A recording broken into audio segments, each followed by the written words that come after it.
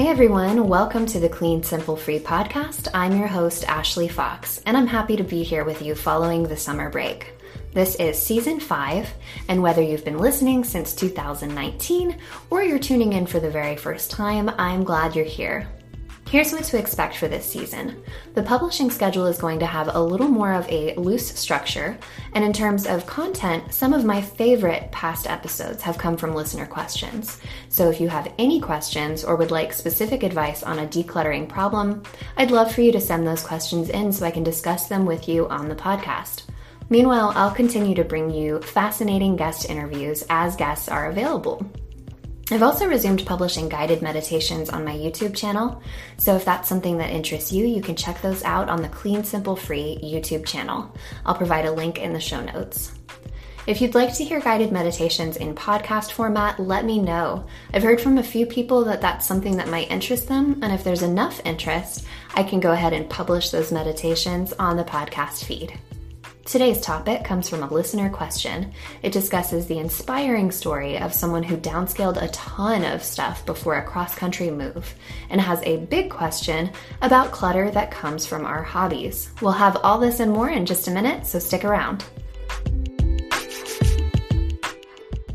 For today's episode, I'm discussing a listener message. This email comes from Bianca in South Africa, and I'm going to read it to you and then discuss her question at the end. It's a really inspiring story of a massive decluttering haul after a cross-country move, and I hope that this success story will inspire all of us on our clutter-free journeys. It definitely inspired me. Bianca writes, "Hey Ashley, I recently stumbled upon your podcast while trying to find motivation to help me get rid of some of my stuff. I started decluttering the very moment I heard episode 71, Dust and More, Physical Health Risks of Cluttered Environments. I'm someone who has always loved the things I owned. I had a lot of stuff passed down by loved ones, and I just collected so much stuff over the years.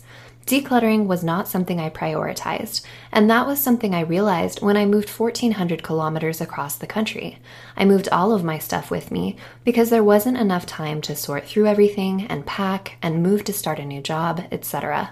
Yet I moved everything into my new home, which is quite small, and I shoved everything into cupboards just to make it work. My husband and I have lived like this for the past 2 years until now. I discovered I had so much identity clutter, generational clutter, just-in-case clutter, hobbies clutter, tons of clothes that don't fit, and the list goes on. You would think I'm a hoarder, but my house is pretty tidy most days, and I've had my stuff organized already. It's just the sheer amount of it all that has blown me away."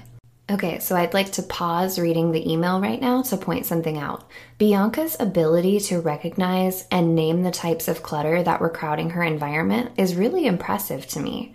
Being able to recognize the type of clutter you have and why you're holding on to things is such an essential skill to develop. It's so easy to get overwhelmed and suffer from decision fatigue when we're decluttering because there are so many different reasons why we hold on to things that it can overwhelm us emotionally and mentally. So I'm impressed by her realization that she was holding on to generational clutter because it was something that was kept in the family, or identity clutter that she was keeping only because it matched who she is and her interests. So this is really, I just had to point that out. I love that. Okay, back to the email. "I have forced myself to declutter everything since I suffer from allergies that got completely out of hand about 2 weeks ago. This is when I started my journey with you. I realized my stuff was literally making me sick, so I started to clean house right away. Since then, I got rid of 3 large suitcases of clothes, a huge amount of crockery, wine glasses, some extra appliances, camping stuff, knives, other kitchen utensils, linens, towels, and a lot of hobby stuff. Nail polish, paint, bags of fabric, and unfinished projects. We even sold some furniture. These things were all the excess, things we don't even need or use on a daily or even yearly basis. Since I've gotten rid of it, I haven't had any allergic reactions, and I can't tell you how much happier I feel because of the mental load that has been lifted. I really want to thank you for the great work you're doing and keep on inspiring people to live happier and healthier lives. You've certainly brought this to us." I still have a long way to go on my decluttering journey as the magnitude of stuff is gone. I find myself struggling with bits and pieces in my closets, drawers, and so on. I also struggle to really find a hobby I enjoy because everything I did in the past involves having or making so much extra stuff. The main reason for starting to declutter is 1, my health, and 2, we are immigrating to Australia, so I also have no choice but to get rid of as much as possible, although it is really freeing. I guess my question is, what hobbies do minimalists have that don't require stuff or create more stuff? Kindest regards, Bianca. Oh my gosh, hearing success stories like this is amazing to me. This is incredible. I'm so happy to hear about Bianca's moment of revelation when she became aware of the impact her excess belongings had on her. I remember having my aha moment like that when I was like, wow, I have so much stuff. So when I'm having difficulty going through a junk drawer or sorting through a keepsake box, I like to look up stories like this online and read about them to sort of get that first burst of inspiration, like remind me of the moment that I had like that. So I'm really inspired to hear a story like this firsthand from one of my listeners, and to hear that my podcast had even a small influence on helping her make these changes in her life. So thank you again, Bianca, for your kind words and for writing in. So just to restate Bianca's question so it's fresh in our minds, what hobbies do minimalists have that don't require stuff or create more stuff? This is a really interesting way to put this question, and I appreciate that Bianca is being mindful of the clutter that comes as a result of having certain hobbies. There's a lot to unpack here, but to answer the question directly, the first thing that comes to mind for hobbies that don't require lots of extra supplies on hand is exercise. So outdoorsy things. You can go for a walk or jog outdoors without any equipment. And I'm not even talking about like difficult workouts. For example, I love taking my dog to different parks in our neighborhood, or taking a walk by the lake and stopping to take photos of trees or wildlife. It's relaxing and doesn't require anything except closed-toed shoes and my dog. So if you live in an area that you feel safe walking in, this is a great mindful and clutter-free activity. For another wellness type activity, you can practice yoga or meditation. You can go to YouTube for resources for guided meditations or yoga routines, and you don't need any equipment for that. Some people like a yoga mat, but it's not 100% necessary. And if you do want a mat, you can easily roll it up and store it in a cupboard. There's also reading. Visit your local library or have a book swap with friends where you borrow books from each other. That way you can enjoy some new to you books and return them when you're finished. That's totally clutter-free. I think it really depends on what you define as a hobby and how you like to spend your time. You don't really need to have all of the supplies and tools that are available for a certain hobby, and that's something to keep in mind because it's easy to fall for marketing tactics when we first get interested in a hobby. We want to sort of get all the equipment we may need because we're excited about it and we want all the accessories for it. For example, if you're interested in drawing, you really don't need more than a sketchbook, pens or pencils, an eraser, and a pencil sharpener. That's really everything you need in order to start sketching. But they also sell something called a lap desk.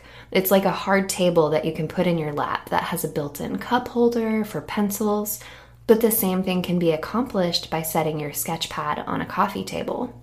So I think it's important to be aware of not only choosing the right hobby, but just being mindful of what you're purchasing to go along with that hobby, if that makes sense. There is a huge amount of supplies that you can go out and buy for any given creative pursuit or hobby. Companies use marketing to tell us that we need to have all of these things in order to do something. But if you look at it, whatever the hobby may be, you can probably take it up with just a very few things, and some stuff you might already have on hand. You don't need to stock up on tons of supplies in order to enjoy doing an activity.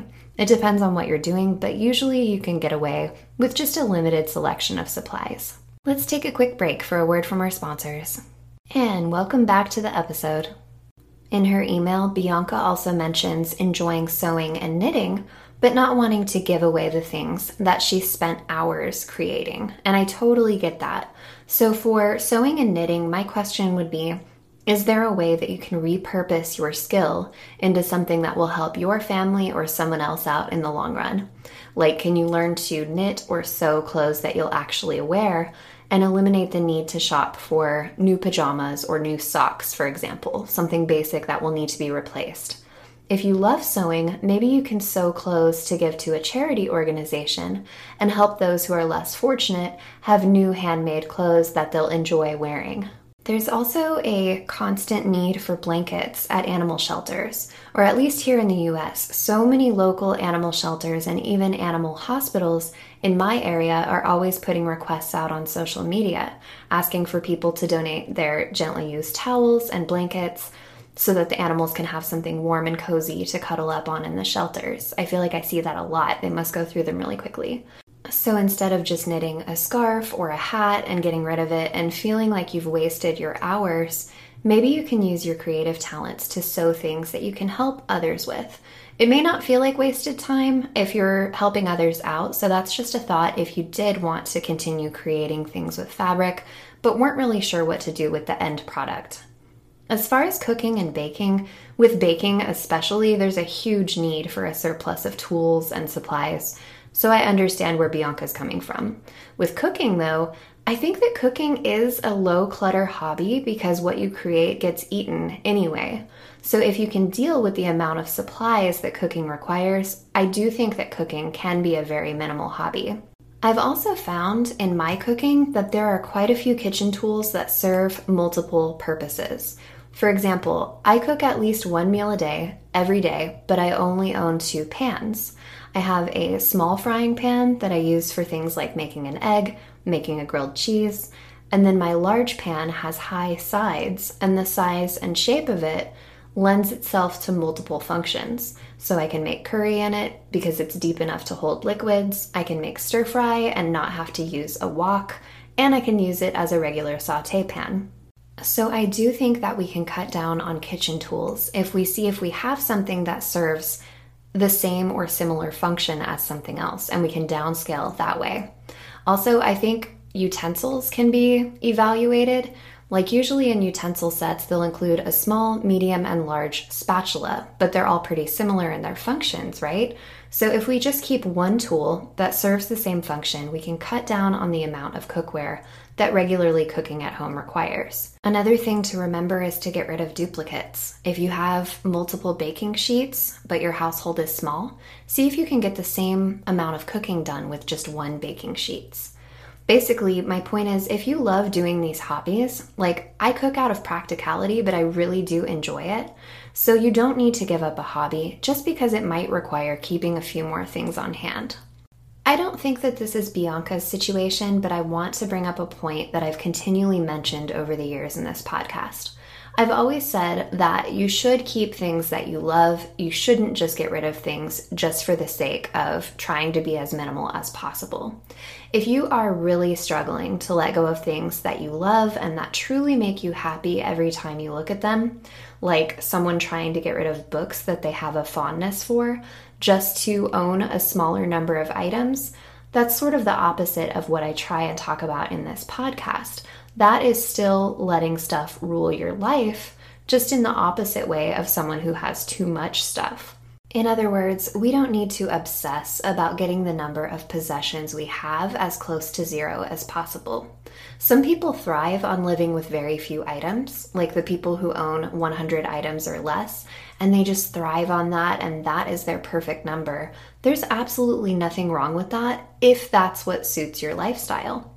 But if you're someone who really enjoys your book collection, for instance, and you like the way they look on your shelves, and you like to go back and reread them, and buying new books really makes you happy or getting them as gifts, you should not try to limit your happiness if it's just to arbitrarily own fewer things. Living minimal or clutter-free is all about living your best life and having more time and space to shift the focus away from cleaning and tidying to be able to spend time on things you love.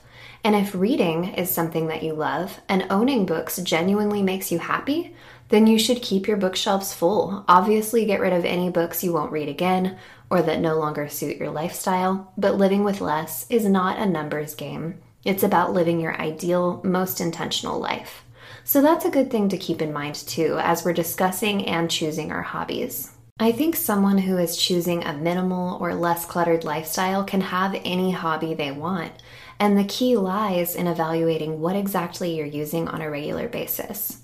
I have a pretty good-sized box of art supplies on hand for painting and drawing and mixed media collages, but I evaluate my supplies regularly. About once a month, I do a quick decluttering sweep in my home. I just open up the cabinets and closets to look for missed clutter, and it usually doesn't take me more than a day. And I include my hobby supplies in that monthly declutter. So if I notice that I have unopened art supplies or things that I don't typically use in my art, I ask myself questions to see what my future plans for these items are. Some recent examples are, I don't like oil paints. Why am I holding on to this box of oil paints? Or I haven't opened these pastels in 6 months. Am I ever going to use them? Or I got this sketch pad as a gift. It's perfectly good, but it's smaller than what I like. Is it time to let it go? And like Bianca, I've also dabbled in other craft projects over the years. I remember I had this big box of fabric scraps and patches and jewelry supplies because I wanted to try my hand at making alterations to clothing, and I had built up a nice collection of things.